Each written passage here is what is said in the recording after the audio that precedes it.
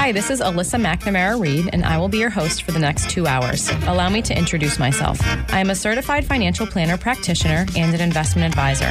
I am co-owner of McNamara Financial Services, Inc. in Marshfield, Massachusetts.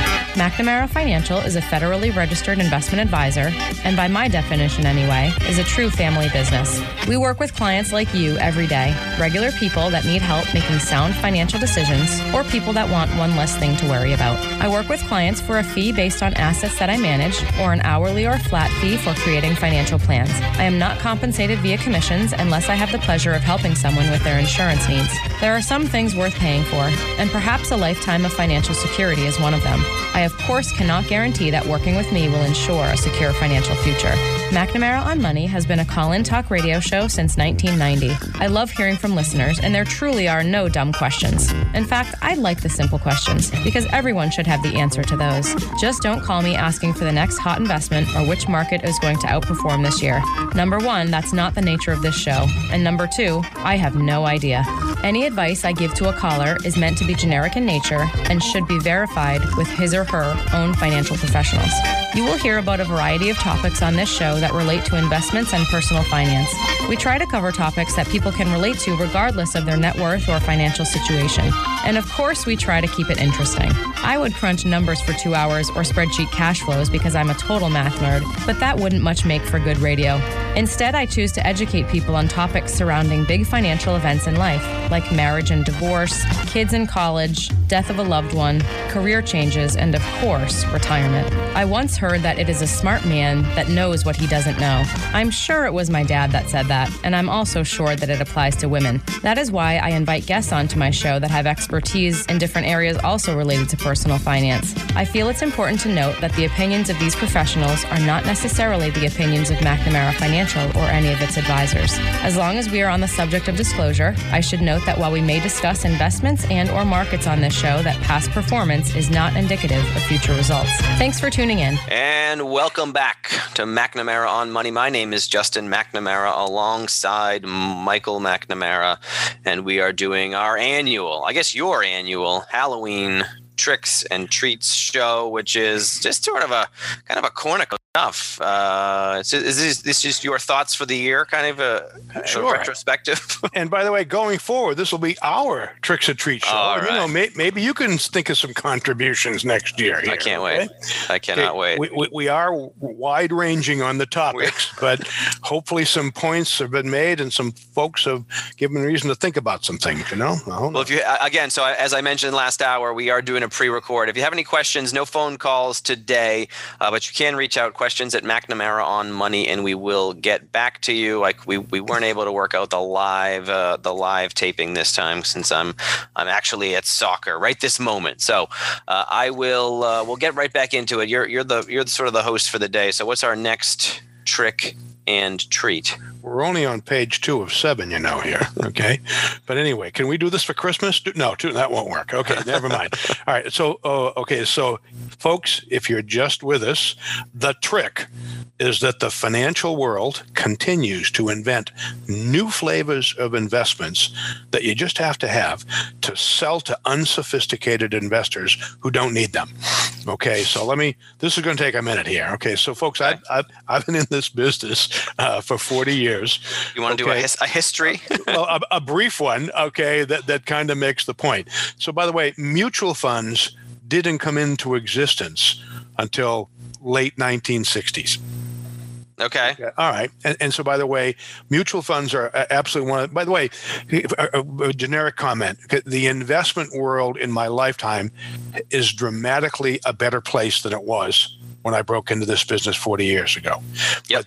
But that doesn't mean that a whole bunch of mistakes weren't made along the way and that you don't want to be on the bleeding edge of change, sort of a thing. Okay. So here was the game for a whole bunch of years. So let's see, we've got these mutual funds, okay, collections of stocks or bonds, folks, that are managed by some professionals. They give you some diversification, yada, yada.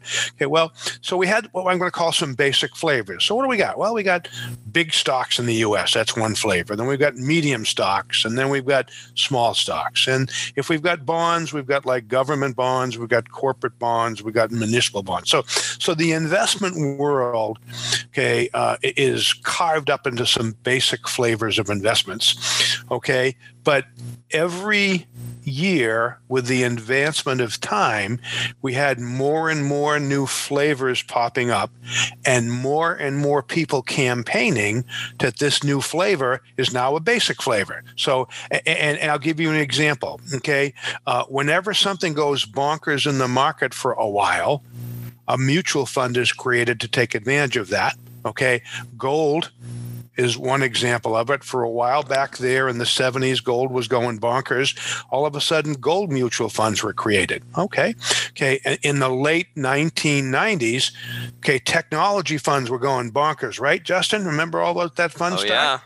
Yeah. So what do we do? 401ks with all technology stocks in them? Yeah. So technology funds? Yeah. So the marketing people at the financial institutions say, hey, these technology companies are going bonkers. Let's make up a mutual fund that just does technology stocks and go sell it to folks. Well, by the way, so the routine is something's hot. Okay, you start making up some mutual funds to buy that. And by the way, you go market that thing and people buy it just before the things get hammered and go back down again. Okay, mutual funds have been created after a trend has developed, and Sure. nine times out of 10, the trend fades and goes straight to hell. And every once in a while, something is actually a legitimate flavor that gets created. Okay, so technology is an example, gold is an example. These days, well, you can come infrastructure. Sure, infrastructure. We've got China. That's right. Individual countries. We've got growth versus value. We've got Bitcoin, we've got smart beta funds, we've got long short fund. There's always some new whiz bang way, to improve the investment world. And about 5% of the stuff actually sticks around, but a whole lot of people are unfortunately penalized by getting sucked up in that whole process, if you will. Yeah. By the way, you can name a few. You pay more attention to the detail than I, but what are some of the investments? We have some of those alternative funds that I still have some questions about. But anyway, you got any things? There are arbitrage, managed futures. I mean, there are lots of them, and it's just it really simply is. A lot of them are just parts of an overall market, right? I mean, we were pitched on China as an asset class. I forget how many years ago that was, but of course, China is just sort of that. If you own international stocks or emerging market stocks, you already own some China, right? I mean, technology is in the overall market. You don't necessarily need a dedicated technology fund, because if you own a diversified portfolio, you most certainly have technology stocks in there as well. It's almost always they're selling you a subset of something you already own, and they're saying, hey, you need to own more of this. Because it sure is sexy. It's been going bonkers, and let's go for it, folks. That's just you need to be careful about that. So that's the trick, and it's forever ongoing. I think I told you a long time ago, Justin, that some folks were trying to make cable TV as a separate category that need to be in your retirement plan. And by the way, public storage warehouses, that was another one. There are myriads of stories of investment fads, and it's just and these days we have exchange traded funds that are now doing the same thing that mutual funds did. We have exchange traded funds that are now actively managed, that are now breaking up into subsections, et cetera, et cetera. So by the way, so that's the trick, folks. The trick is do not get sucked up in the marketing and the hot current trend du jour, du week, of the month sort of a thing. By the way, most folks shouldn't be buying individual investments on their own. So my crass commercial is treat yourself to a financial advisor who is hopefully smart enough to get you a basically diversified portfolio, none of the cute stuff, and hopefully that makes you some money over the time. And that's the short story. But just don't get sucked up into this, folks. It's a never-ending philosophy. I think that financial companies should not have marketing departments, but that's just me, Justin. That's all I can tell you. There's no, I mean, if you just look at the cycle of these things, it's almost always they're marketed when it's too late by definition, right? I mean, because people don't go say, hey, whoa, there's this sub asset class that has been it's been crushed for the last 2 years. And I'm gonna, if I figure in mean reversion, it's probably a great time to go buy this thing, right? And that's not how it works. It's been 2 great years of performance, and now everyone wants to buy it because I can hold up this piece of paper that says, whoa, look at the last 2 years, it's earned 50% a year. There you go. And so almost by definition, it's usually too late if you're seeing a commercial, if you're a banner ad on the web. So just be skeptical. It doesn't mean that you ought not own some of that, and it may even be an appropriate asset class for your overall portfolio, but it's probably not a great time to buy it. At least that's what the history says. Again, more than likely. Okay, so basically, just folks, please be careful about that. It's a never-ending story in my business. There are a few of those groundbreaking things that stick around and do change the industry, thankfully. But you don't ever want to be on the bleeding edge of that, folks, not with your money. It's just plain and simple. Okay. All right, here we go. Trick. The financial world and media continue to focus on short-term events and problems that need to be solved right now with this or that new whiz-bang financial strategy or product. Okay, we let's see. We have the presidential election portfolio. Okay, depending on your political party, pick one. Sort of a thing. Okay, so it's forever addressing short-term stuff that are in the news. Okay, yep. And folks, you can't successfully predict or deal or invest in short-term stuff because it's unpredictable, and you have to be careful about getting sucked up into that. And so treat yourself to a glass of wine and remember that you are a long-term investor. Short-term events and market movements are perfectly random. They're perfectly unpredictable. Don't get sucked into short-term stuff because you're going to get embarrassed and lose some money if you do.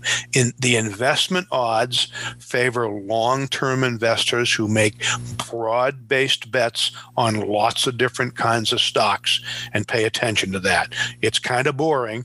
It isn't very sexy, but it's pretty dependable, and it seems to have worked for a whole long period of time. By the way, every other day now I'm seeing that the 60-40 portfolio is history and basically a dinosaur given the circumstance. No, it's not, but I don't want to get into that either. Okay. Any comments on that, my son?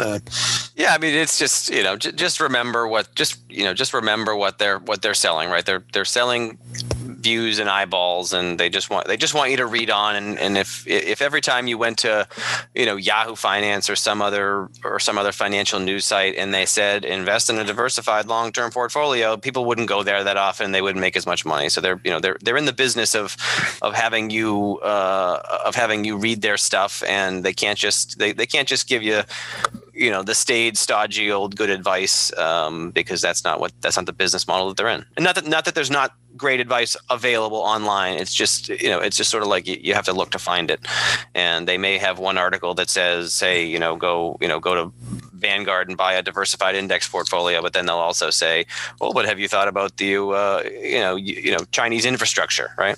Yeah, there you go. That train left the station, you can't even see the caboose. Yeah, sort of a thing. That's basically where that sits. Okay, folks, long-term investors, broad-based bets. Boring is very good when it comes to having your money managed. You don't want too much excitement one way or another. Okay, so this is the last current 2020 trick, and then I'll get into some old ones that are still very current. Okay, and this is a little wishy-washy, so bear with me. I'm getting a little mellow as I get older here. Okay, you ready?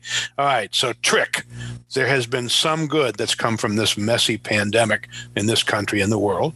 Okay, and the treat is that it puts your life and your family in perspective these days, and there's a whole lot of people I know that have said that multiple times in terms of the conversations we've had. I'm sure you can say the same thing, right? Sure. Yeah, I mean, I think I kind of, ever since school started, I was, life is a little bit crazier because now we're, sort of playing amateur educator along with trying to work at home. But, there were parts of the pandemic that I missed. missed, especially the summertime when the kids are home and, there really wasn't any place to go or anything to do. And you just, you pick some people that you see in your bubble, and that's what you do all the time. And there was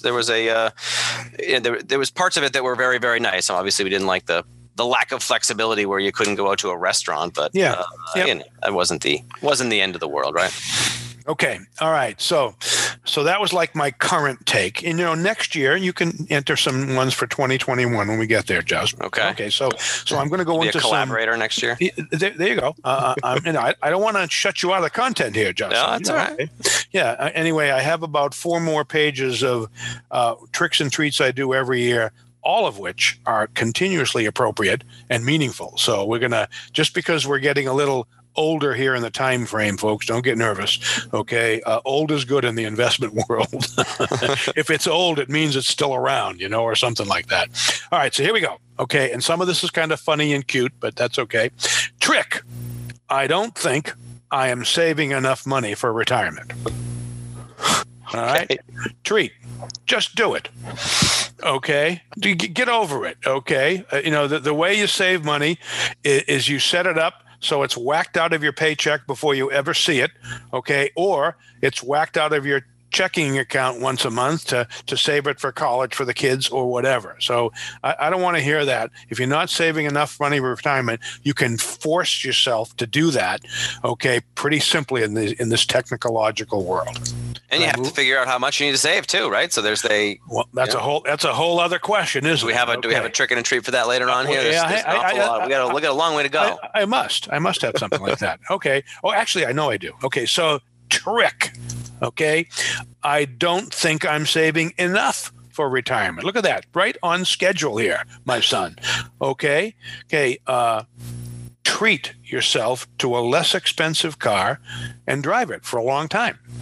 How's that? Huh? All right. Okay. There you go.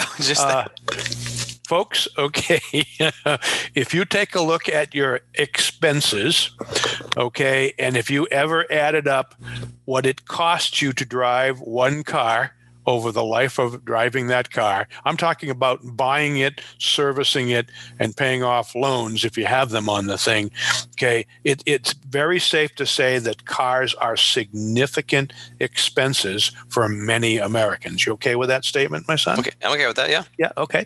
Okay, and folks, okay, the second part of that is, this is America. We love our cars. We are car nuts in America, and we have to have a new car every 2 or 3 or 4 years because we'd be just out of style and it wouldn't be safe if we had one that was old, okay?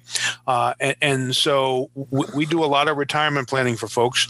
We know all about car expenses, and if you want to save some money in your life and you don't know where to look, okay, take a look at the automobiles that you drive, and very simply, think about purchasing one and driving it for 8 or 10 or 12 years, okay, and getting your money's worth out of it and taking the difference in that savings and putting it in a retirement plan, or maybe, God forbid, a college savings plan for your kids, okay? So my point is that we spoil ourselves with cars. We think they're necessary. They're huge expenses, and for a whole lot of folks listening to us, if you treated yourself to a less expensive car and drove it a lot longer, I bet you could save some more money for retirement or college given the circumstances, okay? That's right. Yeah, I think that's probably good advice. I think there's, it's not that it's not sometimes difficult to go with the cheaper car, right? I mean, there's always a cheaper car that you could get, and not everyone wants to project that to the world that they have, the least expensive car that money can buy. But I think we do see a lot of folks who have too much car, and there are lots of reasonably priced, decent cars out there. So I think you can find something. All right, this is a gross generalization, but I'm entitled to make it after 40 years. Okay, from time to time, we meet folks that we can help a little bit, but not much, because they did a great job of living within their means and saving and, watching their finances. Virtually all of them drove cars into the ground. That's true. Yeah. I'm sorry. Virtually all. I think of the ones you met and multiply it. Okay. Virtually all of them drove their cars for 8 or 10 or 15 years. Okay. Well, wait a minute. It just cost me $3,000 to repair it. Well, how much does it cost to buy a $35,000 new one and pay the loan for the next 7 years? Sort of a thing. Yeah. Right? So just something to think about, folks. Okay. It's not, again, that's not I don't think you're saying that that's causation, right? But no, it's a place to look. Not causation. Yeah, sort of like people who floss living longer. Yeah, but it's part of their overall lifestyle is to be frugal, and those people tend to do quite well when it comes to the retirement planning part of their life. But my point is, if you're looking to save more money, okay, car expenses is a biggie that you might be able to make work for you and put more money in your retirement plan in that college fund. That's all. Okay. All right. So by the way, this is going to sound repetitive. Trick. I don't think I'm saving enough for retirement. Treat your kids less well. Okay. Okay. Think about the money that folks spend on their children, okay? Yep. And to think about the things we have to do now, well, you have to do now for your kids that we didn't have to do for ours, and our parents at least certainly didn't. We have a wonderful life, okay, but it costs a whole lot of money. My point is, yes, you support your kids, and yes, you have to be nice. And I'm sorry if I sound like a curmudgeon, but if you tote up some of the expenses that you spend on your kids, maybe you could have shaved a little of that off and put some more in the college fund, because when that time comes, you don't want to be surprised. Just a thought. Okay. Yep. You don't like that one, right? Or do you want to? There's a lot to spend money on. I mean, I certainly do, right? So I'm, I do drive a reasonable car, right? A Toyota Tacoma base model is not exact. I'm not spending big bucks on my car, and I have a lot of criticism about sort of the way that kids' sports are run these days. There you go. $2,000 a year to get there you go to get on that high-end soccer team, and so I'm certainly with you on this one. But again, everything is a balancing act, right? Yep. And if you can afford to do that, and it doesn't affect your long-term retirement plans, then by all means, have at it. But unfortunately, not everybody can,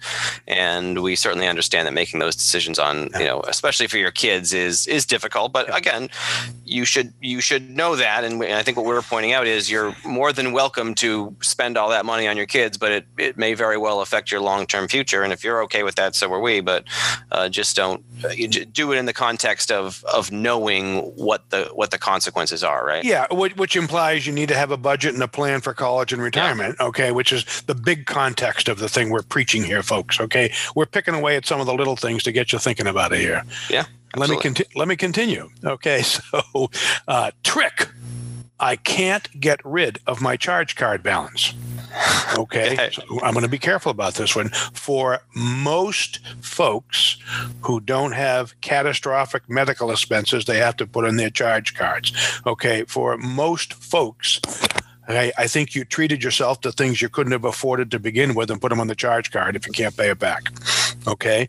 And I'll just say, and this is going to probably scare the heck out of a lot of folks, but folks, if you can't pay off your charge card balance in 3 months, okay, maybe 4 or 5 down to 0. If you can't do that, then maybe, just maybe, you bought some stuff you couldn't have afforded to begin with, and there's a bigger problem than just the charge card balance. Okay, so you treated yourself to things that you probably couldn't afford, and you need to look at that and examine that in the context of your life and fix that. Just fixing your charge card balance might not help. We've seen people who walked in the door that we meet for the first time, and they refinanced their home or did a home equity line of credit and took $20,000 out to pay off their credit card line. But if they didn't fix their expenses to begin with, it's going to go right back up there to where it was, sort of a thing. So the big picture, folks, that's kind of where we are on this. Okay? Yeah. All right. Okay. All right. Here comes a very emotional one here. You ready for this? Okay. Treat. I want to treat my children to the best colleges, but I can't save enough money. By the way, who doesn't want to treat your children to the best colleges they could possibly get in? I get that. Okay. Yeah. But I can't save enough money. Okay. So the trick, well, first take a number. You got a lot of company. Everybody in probably America wants to do that. Okay. But the real trick is that you have to be able to send them to a college that you can afford, okay, and not impact your own retirement. Okay. Yep. Okay. And so, by the way, and this is a very emotional subject. And by the way, we've had husbands and wives on both ends of the spectrum here about, do we pay for college, or where we sending the kids, or this, that, or the other thing. Okay. But the bottom line is that, folks, okay, college expenses are huge.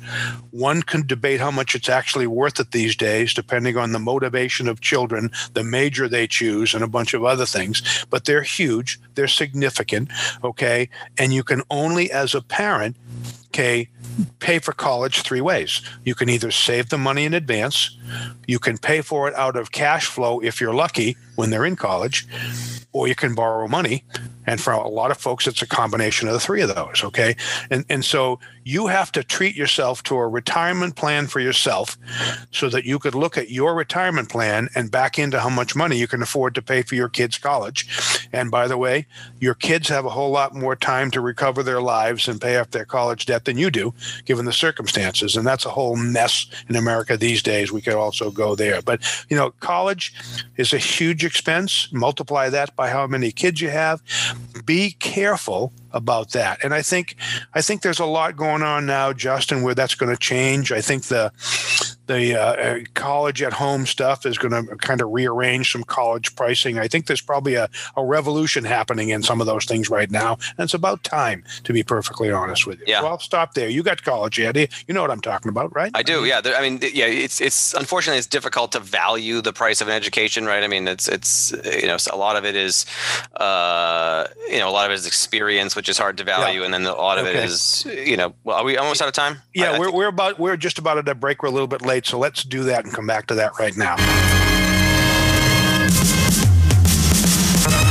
And we are back. Welcome back to McNamara on Money's annual Halloween Tricks and Treats show. My name is Justin McNamara alongside Michael McNamara. We are pre-recording today, so no phone calls if you don't mind. If you have a question, please don't hesitate to reach out via email. We're available at questions@mcnamaraonmoney.com, and we will certainly get back to you. All right, we were having our sort of fairly frequent, discussion about the value of college and how much it costs versus how much it's worth. And again, I don't know how much more we have to say, but I feel like what I certainly can say is it's a very difficult decision for a parent who, always wants the best for their kid and doesn't want to, and doesn't want to be in a position of potentially making their lives worse, quote unquote. And a kid who really doesn't, may not sort of understand the whole thing, right? I mean, what's the value? It's hard for a kid to value a college education, especially given the fact that they may not be able to value anything, right? I mean, it's not, we don't teach. What did you know when you were 17? I know. Yeah. Think about it. Okay. What's the difference between $500 a month and $1,000, right? I'm not paying anything now. So what's the difference to me? So again, it's difficult, but I would say, certainly you want to spend as much time as you possibly can on it, and make it. Just know what you can afford. By the way, if you know what you can afford, okay, and put it in the context of your time. And by the way, if you choose to sacrifice some of your retirement for getting your kids to college, that's perfectly fine. As long as you are aware of the consequences of that, then perfectly fine. It's a free country still, thankfully. Okay, but most people aren't aware, and we can share our stories of folks who had all kinds of debt and had to delay retirement for a whole long time on that. So just be careful. Okay. Yeah, it happens. All right, as chief trickster in charge here, where shall I go here next? Okay, all right, let's see. Trick, you don't have a clue about if or when you can retire. Okay, there's probably a few folks out there listening to me that fit into that. Treat yourself to a comprehensive written retirement plan. Okay, I'll let you do a commercial for certified financial planners for that one. Go for it. Okay. Yeah, I think the process of planning, regardless of your age, will always give you an idea of where you are in context to where you want to be, right? I mean, it's difficult to think about a retirement plan when you're 30 or 35 or even 40 or 45, right? You may not have thought about it, and you may not say, hey, I'm going to retire at 65 and this is my plan. I'm going to be a snowbird, et cetera, et cetera. But the longer you wait to actually figure out or to make some projections, the more chance you are of that you're well behind what you end up choosing when you get there, right? I mean, you don't want to find out at 55 that you're not on track for the retirement that you want.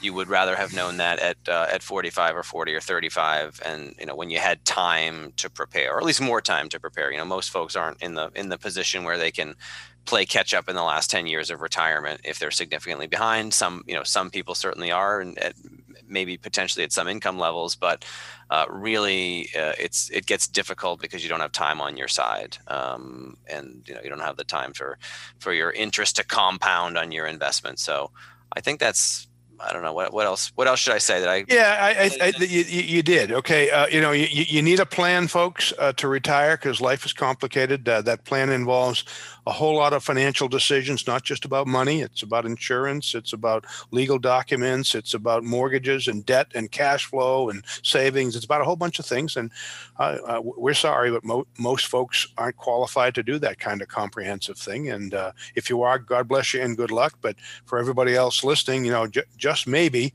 you ought to have this retirement plan, and certified financial planners are qualified to do that, and they're the gold standard for financial advisors. And pardon us for being touting a horn. And there are lots of terrific financial planners that are certified around the country. So if you're going to do a retirement plan, get serious about it.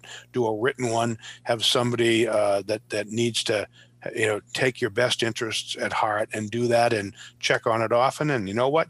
You might be okay. Moving along. Okay. By the way, these are a couple that we kind of did earlier in the show, but just in case you tuned in late, folks, I'll do these quickly. Trick. Okay, survey says you have to drop your expenses by 20 to 30% to be able to retire, because your income is going down by that, if not more. Okay, and the treat is easy peasy. If you don't have a mortgage when you retire, you probably just knocked your expenses down by 20 to 35%. And if you didn't, it's a heck of a good start. Okay, so have your mortgage retired when you are. And that's a tough thing for folks to do in their 20s and 30s and 40s, because you're buying bigger homes, you're doing bigger mortgages, and you're stretching it out to 30 years. And at some point, you might pay for that in a retirement plan. You got to be careful about that. Okay. Yeah. And the same thing, treat. You refinanced your mortgage and treated yourself to some savings that you probably spent on stuff you didn't need or didn't really have to, because you were overspending anyway. Okay. And the trick is, don't refinance your mortgage, 5 or 6 times in your life and go out 30 years again. Because when you're 55 or 60 or 65 and have a 25 or 30-year mortgage left, retirement hurdle is looking a little higher if you're in that particular situation. So do what you can do about that. Yeah. Okay. I think, just to be clear, we have lots of folks as clients who have mortgages in retirement. So it's not, we're just trying to give you the advice that makes things the easy. Plan A. Plan A is that you do have it paid off. It just takes some of the uncertainty out of it, right? Because if you don't have a mortgage, your expenses are lower. Anytime your expenses are higher, you tend to be relying on your nest egg for more on an ongoing basis, right? I mean, assuming you have a pension and Social Security, that'll cover some of your expenses. The more money that you have to take out of your pot, the more uncertainty there is, because when you're funding a retirement through your nest egg, you have to deal with the volatility in the markets. And so you want as low a draw as possible, because that takes out more of the uncertainty with lousy markets. So that's just again, it's not mandatory, but again, we run so many plans that whenever we're running a plan that doesn't have a mortgage, they just tend to work out better than when you do have a mortgage. And it's, again, doesn't mean you can't do it, but we'd shoot for it if you can.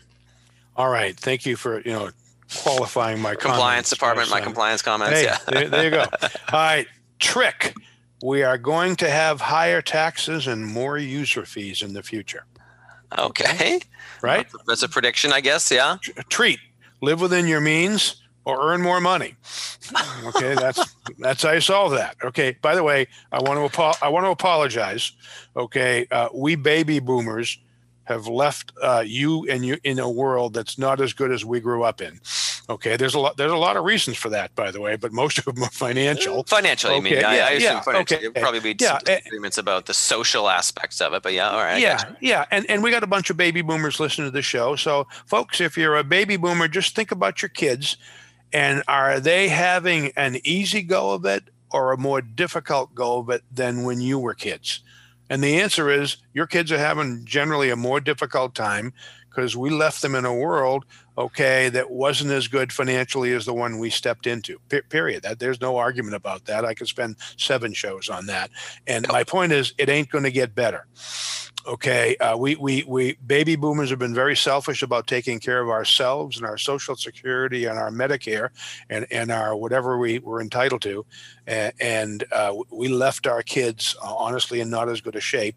And by the way, Justin, I hope your generation can fix that, but you need to be aware of that. And there's no question that lives are going to get more difficult because we're continuing to borrow money and need more money to survive, sort of a thing. We got to fix that. I don't know how you do that, but that's just a problem. So just, I'm serious about the living within your means. If you live within your means and you know what your expenses are, if it gets worse, at least you know where to go and what to cut, hopefully. And by the way, if that doesn't work, get a second job or a third job. That doesn't happen anymore. When we were growing up, and for a long time, folks in my generation had 1, 2, or 3 jobs. My dad had 3 jobs at one time just to make things work. That doesn't happen much anymore, I think, for whatever reason. So I don't want to do social commentary on the world, but if you're living within your means now and life gets more difficult, hey, hopefully you can live within your means. And if you can't, you better go out and earn some more money, because those are the choices, or run up some debt and get yourself in a pickle sooner or later. You could just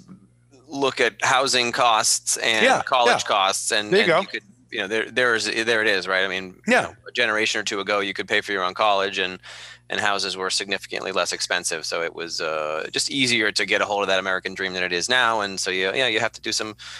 You may have to make some sacrifices depending on what situation you find yourself in, right? I'm sure there are lots of folks at the higher end of the income spectrum that are doing just fine, but for I think for the middle class, probably it is more difficult now than it was, say, 20, 30 years ago. Yeah. And my advice to you, my son, and folks in your age bracket is, what are you doing for your kids, and be sensitive to that. And I'm sorry, we messed it up for our kids for a bunch of reasons, as far as I'm concerned.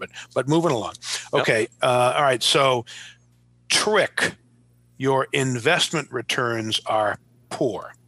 Well, treat yourself to a good financial advisor, because just maybe there are financial advisors that might be smarter than you are when it comes to managing your money. Simple and whatever. Managing money and taking care of your finances is a more and more difficult task these days, and you need to spend more and more of your time doing it. And I'm sorry, everybody is so busy in the world running around with their lives and their kids and stuff like that, that financial stuff just gets shoved to the side and dealt with when it's necessary or when it becomes a crisis. Excuse me. And you shouldn't have to do that. And, you just might want to think about hiring somebody that's got a little experience to help you out in that. Okay. Yeah. Okay. That wasn't too much of a. We'll leave that commercial. Yeah. We'll move on to the next one. Sure. Okay. All right. Okay. Trick. We are likely to have below average investment returns for some years to come. Treat. Deal with it and don't get greedy.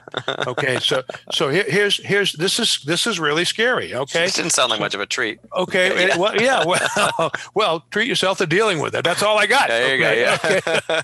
Okay. So historically, and I'll use interest rates as an example. Okay. Interest rates are low. I'm not getting enough income. Okay, what am I going to do? I'm going to go look for higher returns, right? Yep.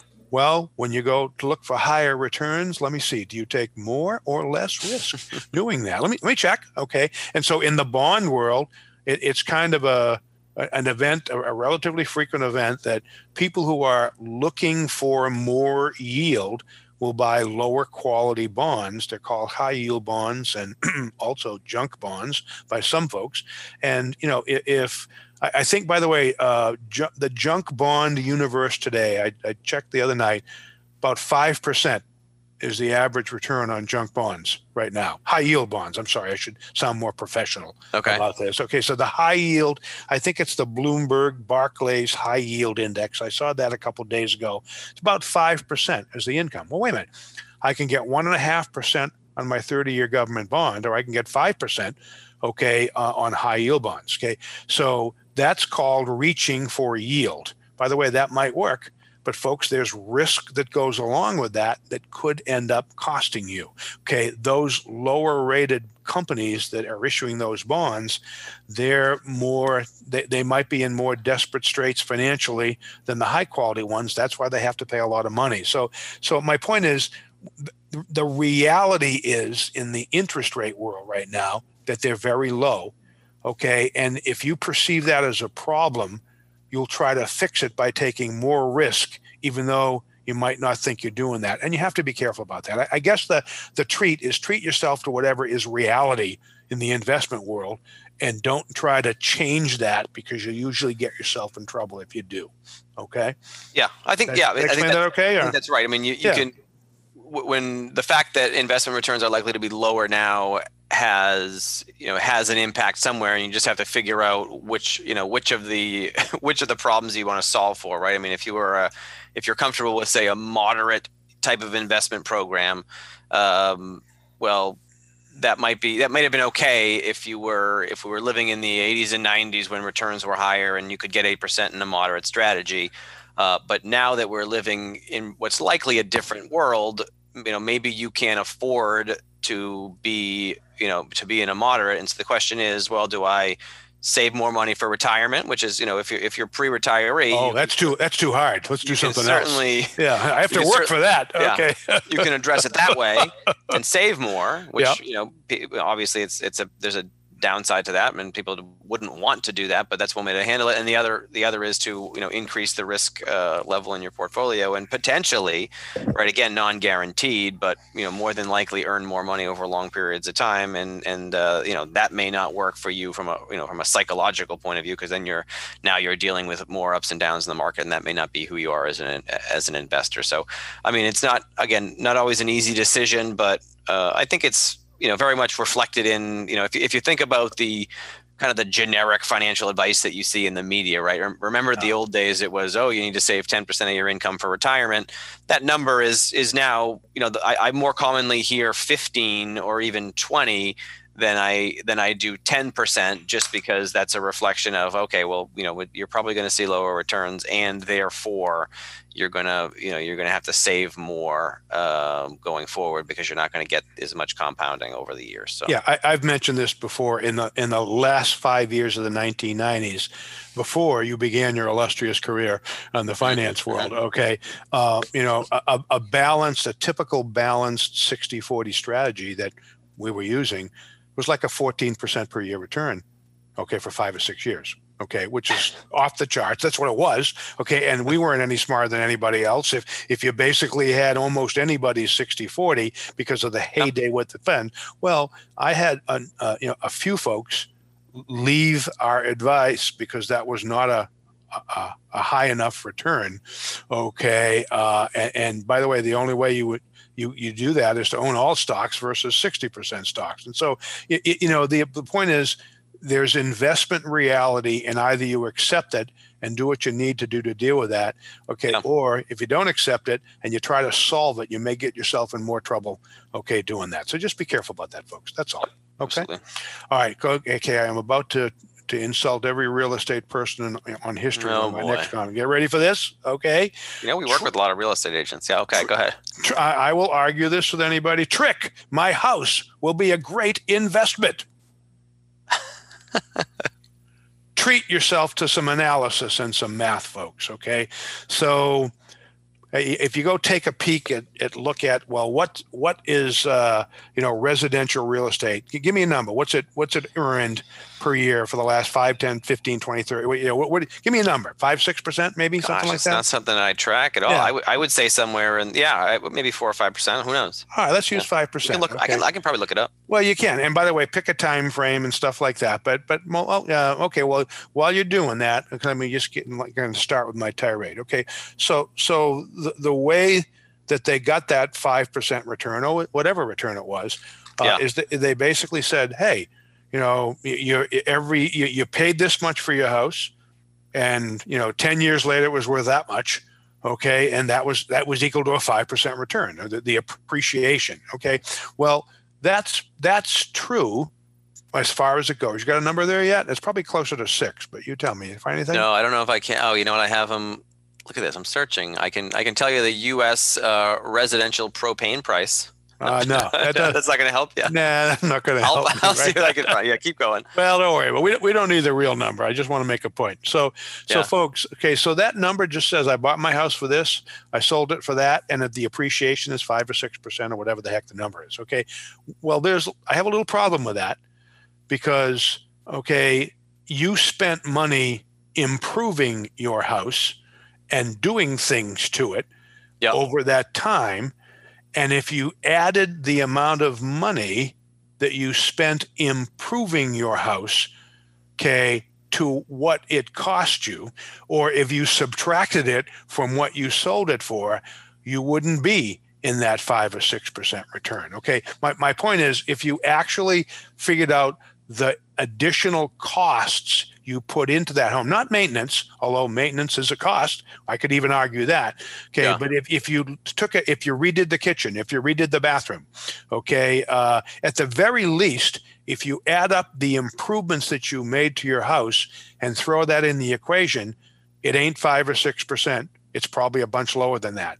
And by the way, if you have to pay to own a house, okay, for maintenance and repairs, does that not factor into the cost and whether the profits or not are after paying for it? Well, we could argue that, but at the very least, if you factor in improvements, we live in Marshfield here. We paid X amount of dollars for this house, and your mother, we've done a kitchen and a bathroom at not small cost. And if I add that cost to what we sell this house for, we're not going to make 5 or 6% on our money. And so folks, don't get deluded into the thought that your house is an investment. It's a place to live. It's a place to mow the lawn. And if you want to do that, that's just fine. But please don't count on it as an investment. And that especially goes if you think you're going to downsize your house and take some money off the table and spend some of that in retirement. So no, your home is not an investment, and I'll argue that with anybody. Okay? Yeah, I mean, I think it can be a valuable asset. I think that's probably a decent way to say it. I mean, it certainly can be that you do well with it, and it can be a valuable sort of hopefully backup asset in retirement. But as far as an investment in return goes, I don't think it's really not there. I still think the average person who owns a home in retirement versus someone who's renting is probably better off, but I wouldn't say that, don't invest in it as if it's an investment. Invest in it because it's somewhere you want to live. And if if you'd like a nicer house or you want to redo your floors because it makes sense for you from a living point of view. Yeah. It's a lifestyle choice. It's a lifestyle. Yeah. Yeah. It might end up to be a decent investment, but not if you did all the math. I'm sorry. Okay. All right. Trick. Okay. I can use the equity in my home for retirement. I'm sorry, that's the treat. I can use the equity for my home in retirement. The trick is probably not, okay, because when it's been our experience that, let's see, I'll sell my house, buy a smaller one, take $200,000 or $300,000 off the table and call that my retirement fund. Okay, not happening, folks. First of all, we work with a whole lot of people in our practice. We've done that for a long period of time. And here's what's going on. People who are downsizing their homes downsize it in square feet, but not price. Most of them buy a home about the exact same dollar cost. They got a smaller, nicer home than the one that they left. Who wants a less nice home when you downsize in retirement? Okay. And by the way, there's a percentage of people who actually buy a more expensive home in retirement that we know. So if you're planning on living off your home equity in retirement by selling it and pocketing $200,000 or $300,000 and living happily ever after, you need to do some real serious math, because there's a pretty good chance that's not going to come to pass. Okay, please, oh please, folks, think about that. And if you want to email us and ask us that question or give us some of your own details on your own situation, I'm thinking that's not going to happen, and I'll be happy to discuss that with anybody. Justin, we got about 3.5 minutes here, plus or minus. I just want to keep us on schedule here. Yeah, okay? I mean, just to follow up on that, we rarely see that happen, except at the very, very high end of the market, right? We do, if you're owning, if you're owning a home that's in the, maybe in the $1 million plus range, then it's more common for us to see a sale and a downsize that actually has money come off the table and goes into an investment account to fund your lifestyle. But other than that, I think it's but they didn't need that money. They didn't need that money, by the way, is what you're saying. No, not always, but yeah, well, not always. It's hard to even if you're in like sort of a regular house, you can't. At this point, if you're selling your home for $500,000 or $600,000, where are you going to move that's going to make a meaningful difference as far as your nest egg, right? I mean, are you going to buy a $300,000 house, and where exactly are you going to go to get that, right? Yeah, not happening basically. Right. At least not around here. Okay, so let's see. Yeah, we got about a couple minutes. I got time for a couple more, so we'll do this quick. Okay, trick. Social Security won't be there for me. Treat. Yes, it will if you're in your 50s and stuff. But by the way, for a number of folks, and anybody that's north of 50, we vote. We're going to have Social Security. Yeah. Seriously, and anybody who's south of 50, okay, there's not going to be much of it. And by the way, they're going to get around to means testing Social Security. What's that mean? How much you got in your retirement plan? $1 million. Well, we were going to send you this much, but now we're going to send you that much because you make too much money in your life, sort of a thing. So that's that. And one is this more from your sources in Congress? Hey, trust me on this. Okay. All right. Okay. Treat. I apologize. Treat. I'm going to take Social Security at age 62 because I deserve it and it's my money. All right. And then trick. You're probably in trouble if you need to do this at age 62, okay, and you just lost a guaranteed 8% per year return, because if you wait on your Social Security every year, it gets a bit bigger, folks. Okay, but the trick is, if you start taking it at 62, you better be right, because you're probably going to live a long time, okay, and just do your math about that. I'm not saying it won't work, but the odds of doing it if you're at 62, you better be pretty on spot about that, because you just might live longer than you think. Justin, you got 35 or 40 seconds for any comments about anything. How's that sound? Okay. Yeah, well, just to follow up, I finally found that home sale last 20 years. Yeah. It's up about 100%, 109% since 1999. Yep. And so I think the numbers that we had were relatively correct, up about 56% over the last 10 years. About 5 or 6%. Yeah. Okay. And So I think we are about right on that. Not counting expenses is how I would do that. And if you did, no big whoops.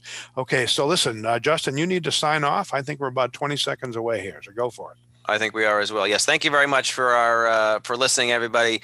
Again, if you have any questions, you can certainly email us. Shoot us an email. It's questions@McNamaraOnMoney.com, and we will talk to you next week. Happy Halloween.